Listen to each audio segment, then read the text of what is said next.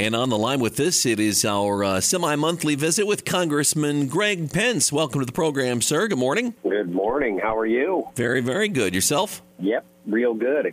But one big thing I wanted to talk to you about this morning, Congressman, Camp Atterbury. We had, last I heard, between 6,000 and 7,000 refugees housed there. What is the latest on that? Well, thanks, Brent. You know, the Indiana 6th District includes Camp Atterbury in there, so I've been there 3 times.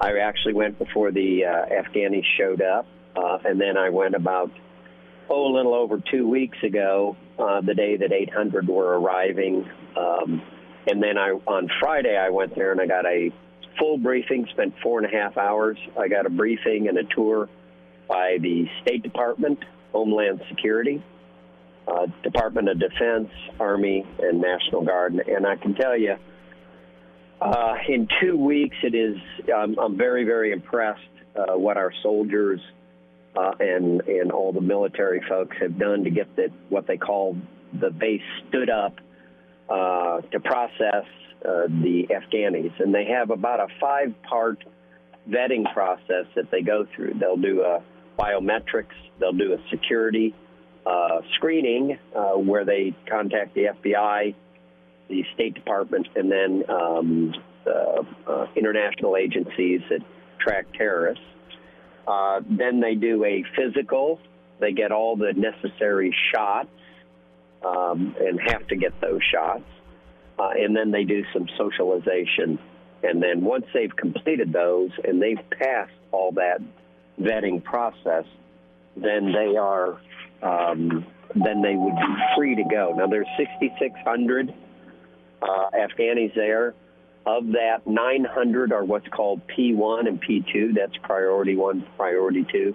Those folks have already been vetted back in Afghanistan in that they worked at the embassy or they worked for our government.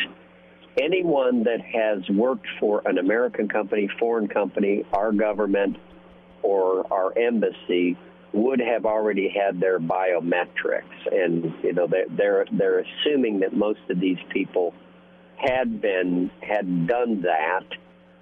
Of the 6,600 folks, 40 are children, and I mean young children, 12 and under.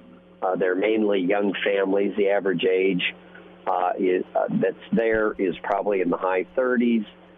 Not very many older people ended up coming to the United States, probably because it was so difficult to get to the air base in Kabul. Another 7% are children under 18, and then of course the women outnumber the men.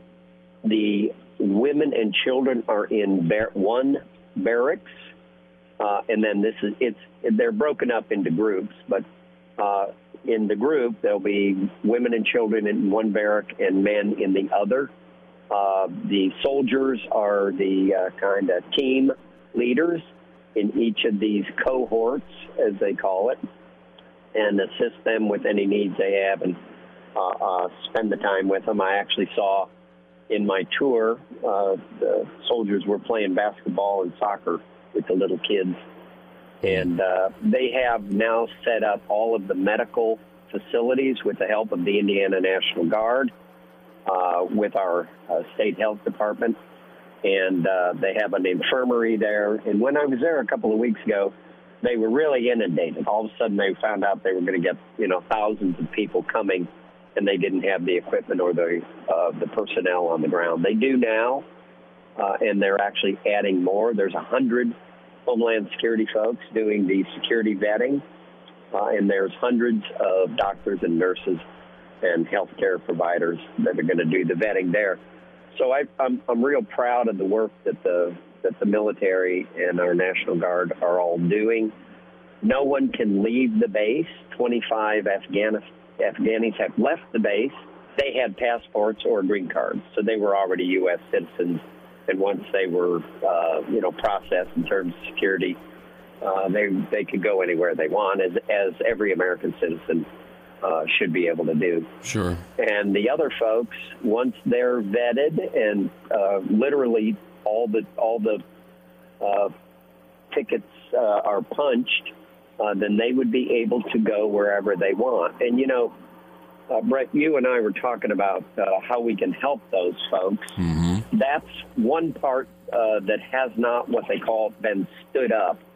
The Indiana National Guard armories across the state will be places where they will collect donations. They want only brand new clothing. They don't really have the ability to take your, things you give to Goodwill or charities. That they're not in a position to make sure that stuff is okay. So it's all new clothing and new items is what they are going to require folks to get. Charitable organizations will be integrated through the state with helping these folks out and helping relocate them once they've passed all of the vetting process. I'll kind of stop there and take a breath. You may. Congressman, what's next for you? Got to go back to that old evil town, D.C.? Well, the swamp, we like to call it, right? I was out there last week. Brett, I was in Energy and Commerce Committee meetings from 9 o'clock in the morning till 3:30 in the morning, 3 days in a row, trying to fight the tax increases and trying to fight the infrastructure 3.5 infrastructure bill.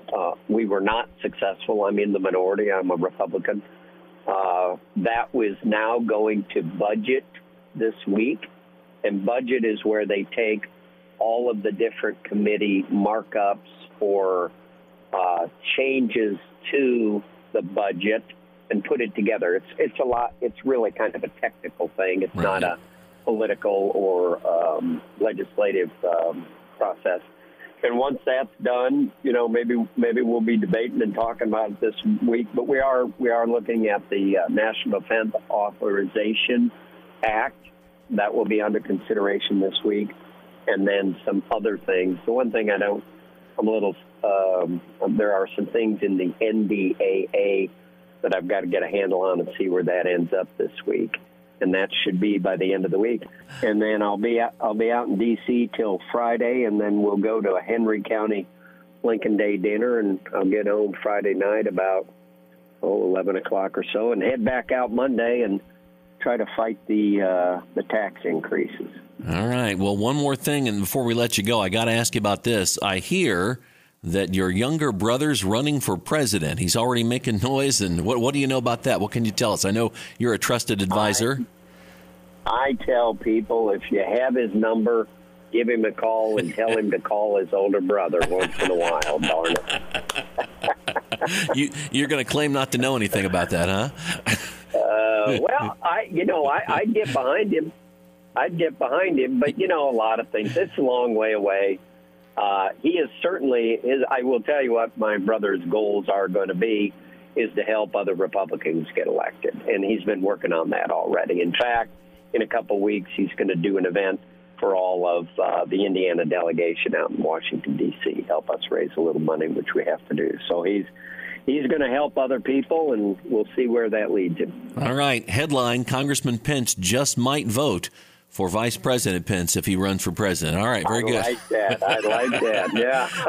Well, we appreciate you making some time for us this morning, sir. We talk to you again in a couple of weeks, and safe travels. Okay, bye-bye. Don't adjust your radio. The sound that you hear is your stomach. You're having trouble focusing. You can't recall your last meal. You're trapped in the hunger zone. The solution, Batesville To Go. Let To Go deliver a hot, fresh meal to your home or office whenever hunger strikes. To Go delivers the best food from local restaurants. Visit us online at togodelivers.com or call us at 812-727-8800. Batesville To Go. Big city convenience, small town taste.